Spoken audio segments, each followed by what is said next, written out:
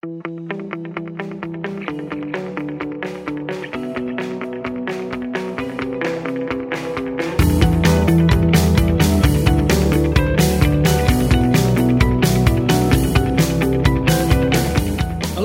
to Everyday Dadding for Series 2. We're very excited to be back with you, and we've got a very exciting podcast for you today. So thanks for tuning in. Thanks for listening. Ben, tell us what's going on today.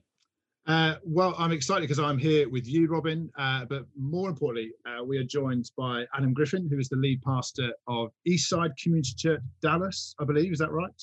That's correct. That's it. Sweet. Thank you so much for joining us. Tell us a little bit about yourself and your family. Yeah, I'm like you said, I'm a pastor here in Dallas, and I've been doing that for a while now and have absolutely loved it. I'm married to Chelsea, and we've been married for 10 years. She's a labor and delivery nurse. She works nights delivering babies, so she's sleeping right now while I'm talking to y'all. She's kind of on UK time, honestly. Yeah. And then we have 3 sons together, Gus and Theodore, and Oscar's 9, Gus is 7, Theodore's 5, and they are a delight. They're fantastic boys. Are they a delight all of the time? 100% of the time, with few exceptions that I guess make it not 100% of the time. Well, we always ask our guests for their favorite dad joke, their favorite eye-rolling, kids-depressing kind of terrible joke. Have you got a particular gem to share with us? Well, I'll tell you, the hardest part of this is that so many that it's hard to pick one. I'll tell you one that my kids have actually enjoyed lately. I don't know why they get a kick out of it. It's a little bit morose, but the joke goes like this. You say, "Son, do you know why dinosaurs can't talk?" No. And they say, "Why, Dad?" And you say, "Well, because they're all dead, son."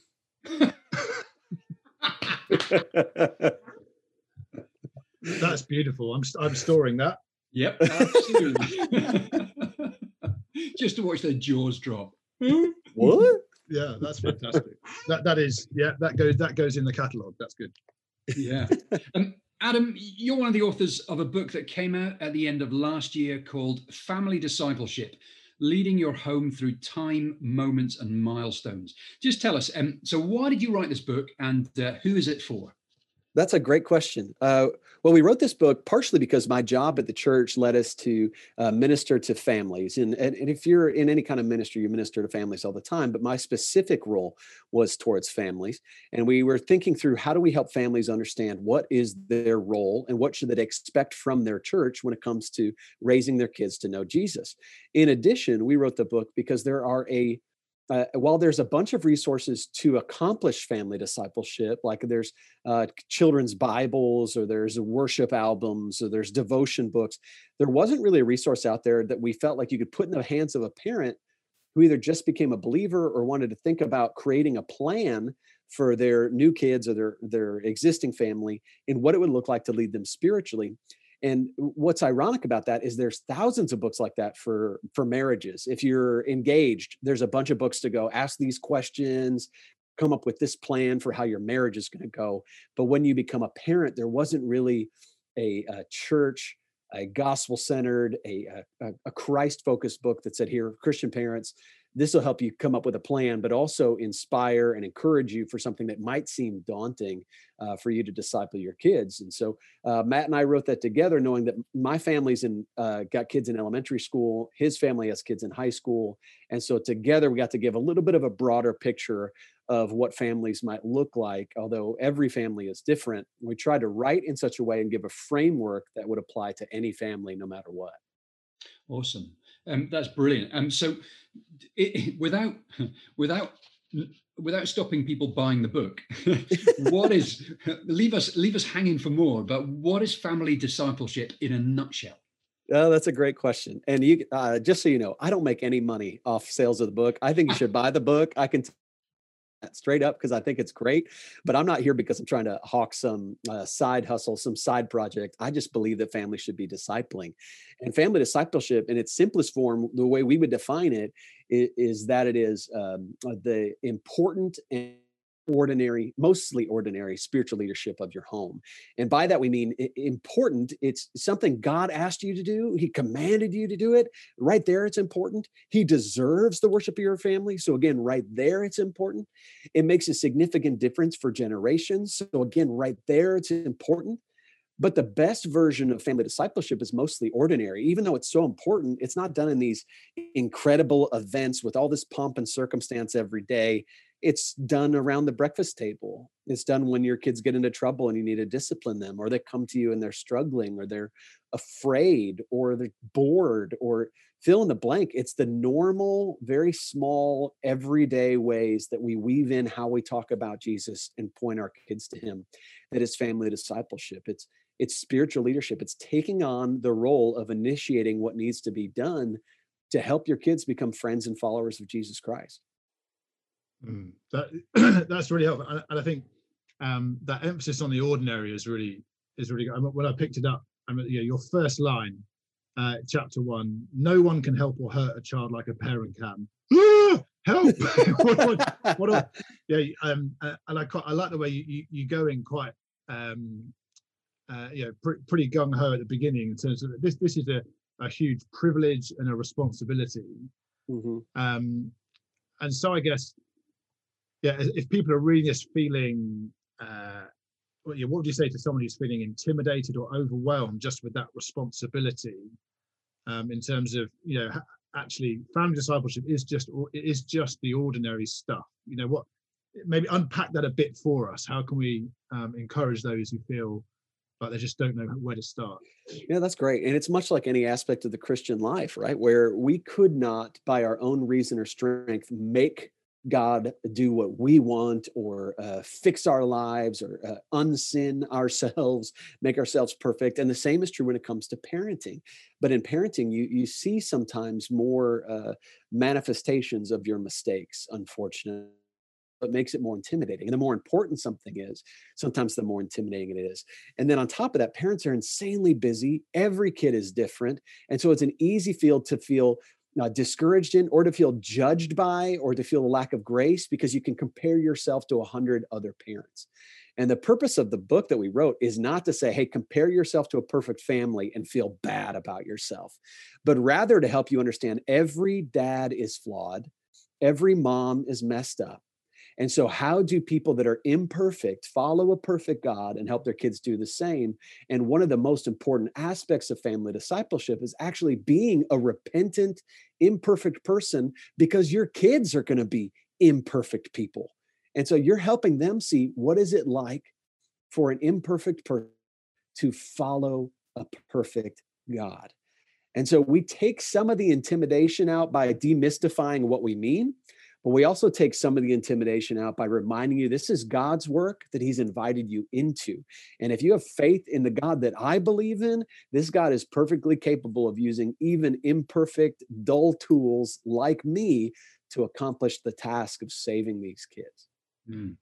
I was really struck by, there's a quote that you use from Thomas Watson, where he says, a father is a looking glass, which the child often dresses himself by. Let the glass be clear and not spotted. I mean, wow, that's a huge challenge, isn't it?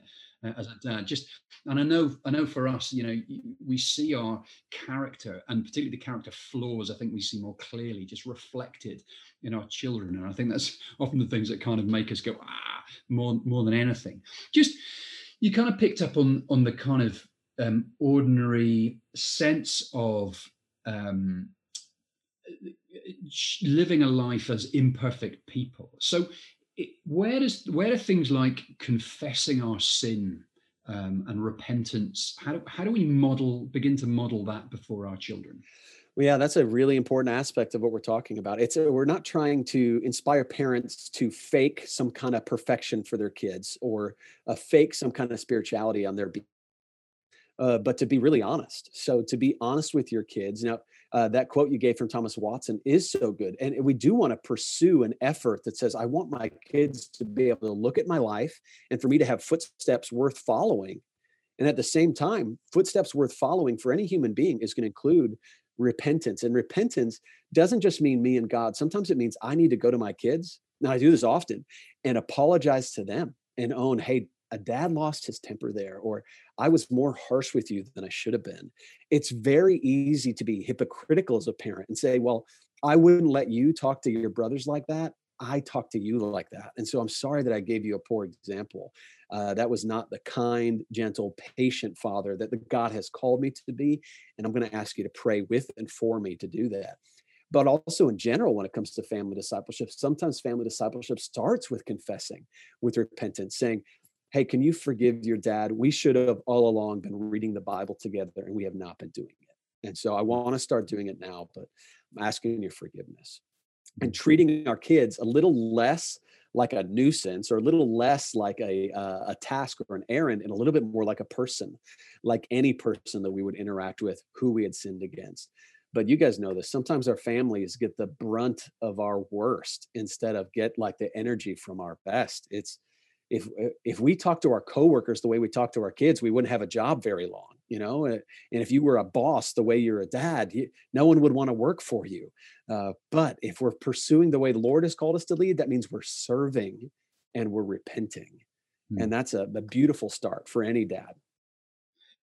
Yeah, it's difficult. I mean, so in a sense, it's you know, when we model, we are just living Christianly before them and showing them what that means. I think you're absolutely right in that. So often they get grumpy dad, don't they? You know, they get the dregs of the dad at the end of the day, which can be quite hard to kind of get around in that sense. But I love that idea of kind of just ordinary modeling in the everyday of life. The bit in the through the book, I think what you're really good at, particularly with the kind of the moments and the milestone stuff, is sort of picking out. So you don't have to change your life much to do this. It's just recognizing opportunities to do this. The one thing that you're really strong on in terms of, if you're not doing this, you need to be, is somehow opening the Bible with your kids. Actually, that needs to become a top priority. And we've talked a little bit about this on the podcast before with other guys, but have you got any kind of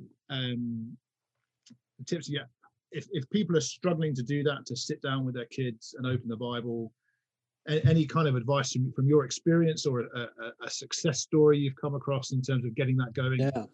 Yeah, for sure. I'll share some advice and then a little bit of an example in my own home. But some people get intimidated thinking you have to be like a theological wizard, or like you have to be a seminary professor in order to really open the Bible and teach. You have to be a qualified pastor. But often we would call our people to say, as you're learning the Bible, you're teaching the Bible, as you're opening a passage, you can ask very simple questions. You read a little bit and you can say something along the lines of, and every time you can say, if this is true, what does this change about our family? If this is true, what does it change about our family? You could read the narratives of Jesus' life, and you can see Jesus find coins inside a fish. You can see him heal a leper. You can see him persecuted, and say, man, if this is true, if this is what God did for us, what does that change about our family? What does it change about the way we treat the people around us, the way we honor our God, the way we make disciples? So I'll give you some examples. One of the most important things I believe we talk about in the book is that to be a follower of Christ is often countercultural. It's not the most popular kid in school if the kid is following Jesus the way I want him, because it grates against modern sensibilities. And so when we read a story in the scripture, we might read something like a couple months ago, we were reading the story of Zacchaeus. And in the story of Zacchaeus, God tells Jesus he should not go to Zacchaeus's house, but he goes anyway.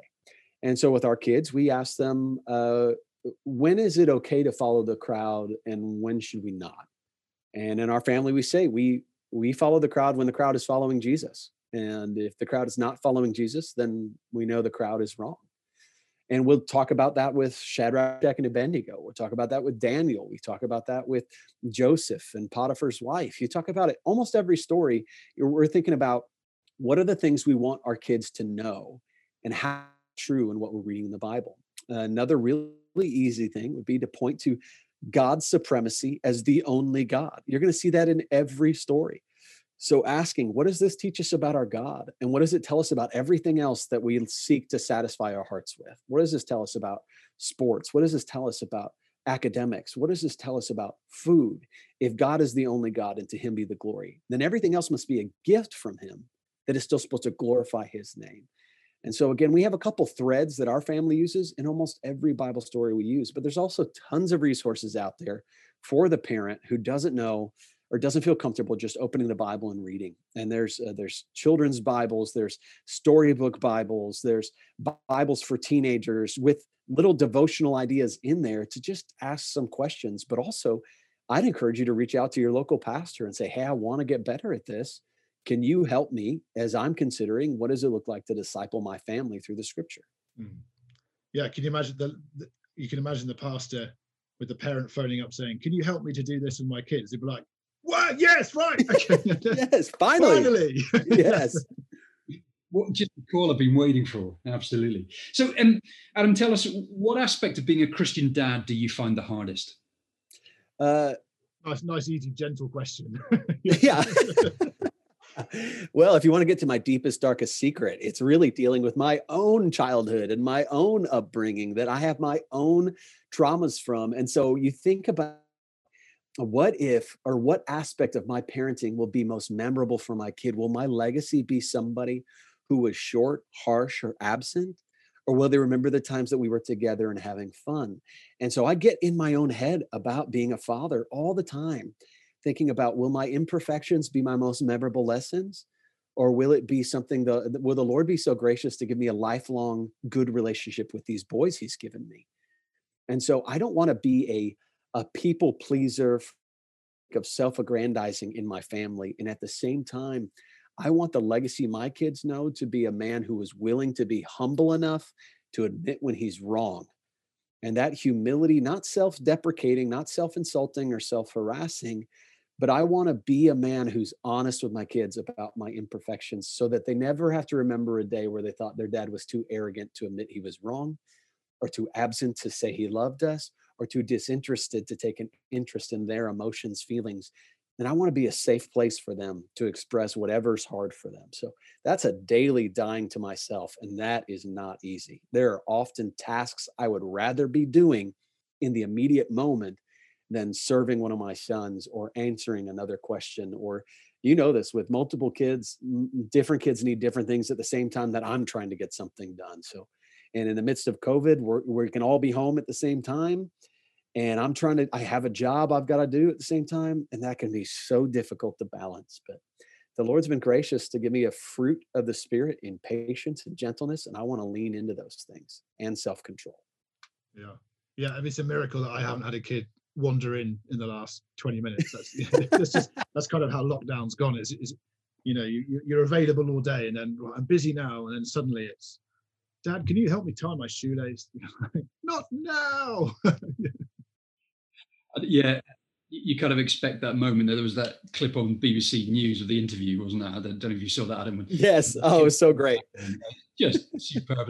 But I think, in a sense, one of the things that's happening at the moment, you mentioned busyness before, and I think a lot of our families are now, suddenly they've got loads of time together, and that ordinary kind of shaping of life can, I mean, in a sense, it's thrown all the balls up in the air, and it's, now's an opportunity for some families to go, yeah, we're just going to do the ordinary stuff better.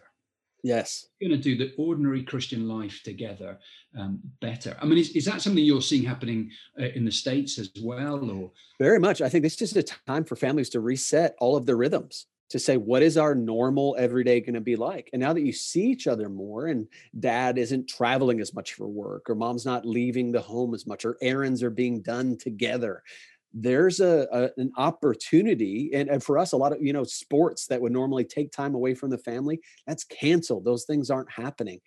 And so it's an opportunity for the family to reset. What are the times that we cross each other's path and how would we use those times?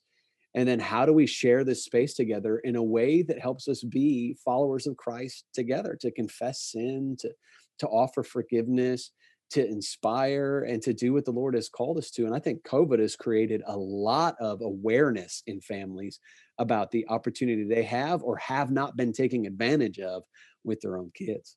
Yeah, that's so true. I mean, in our family, going and doing the grocery shopping has now become like the exciting thing of the week.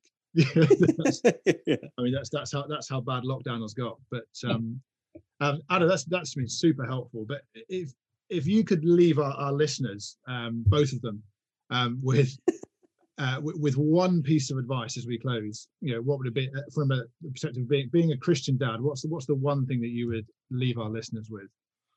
Well, I think something we touched on earlier. A lot of times we as dads, we are very happy to talk about providing for our family. And that's how we love our families, by working hard. And that is good. And that is right. And the Bible even talks about providing for your household. And I'm all for that. But if there's one thing that I wish I could convince every dad of, it's that I want your best energy to be in leading your family spiritually. The same way you would think about it if you want to be good at your job, think about this job. Think about, instead of punching out at work and coming home, think about you're punching in when you get home. This is the task the Lord has given you. And instead of making home a respite from your workplace, remember that home is your workplace. This is the place to get down on the floor with your little kids. This is a place to get around the table with your older kids and play games and enjoy each other's company, but also point to each other, to our God who is so creative, to our God who is so loving, to our God who is so present. And if we're aware of him, he's everywhere. So every moment we have the opportunity to point him out. Good stuff. Amazing. So thank you so much for joining us today, Adam. What a delight to hear from you. And do check out that book, Family Discipleship, by Adam Griffin and Matt Chandler, published by Crossway last year. We would encourage you to read that. I think it's got some really helpful stuff in there that would really challenge and encourage you. We'd love you to get in contact with us. If you have a question or a suggestion, do email us at everydaydadding@gmail.com. Do visit our website at everydaydadding.com and maybe write to us, even a letter. We love getting post. Just pop it in the post at Ben and Robin at Everyday Dadding, and I'm sure it'll get to us. Brilliant. Thanks so much for listening to us today, and we'll do catch up with us next time. See ya. Thanks for having me, gentlemen.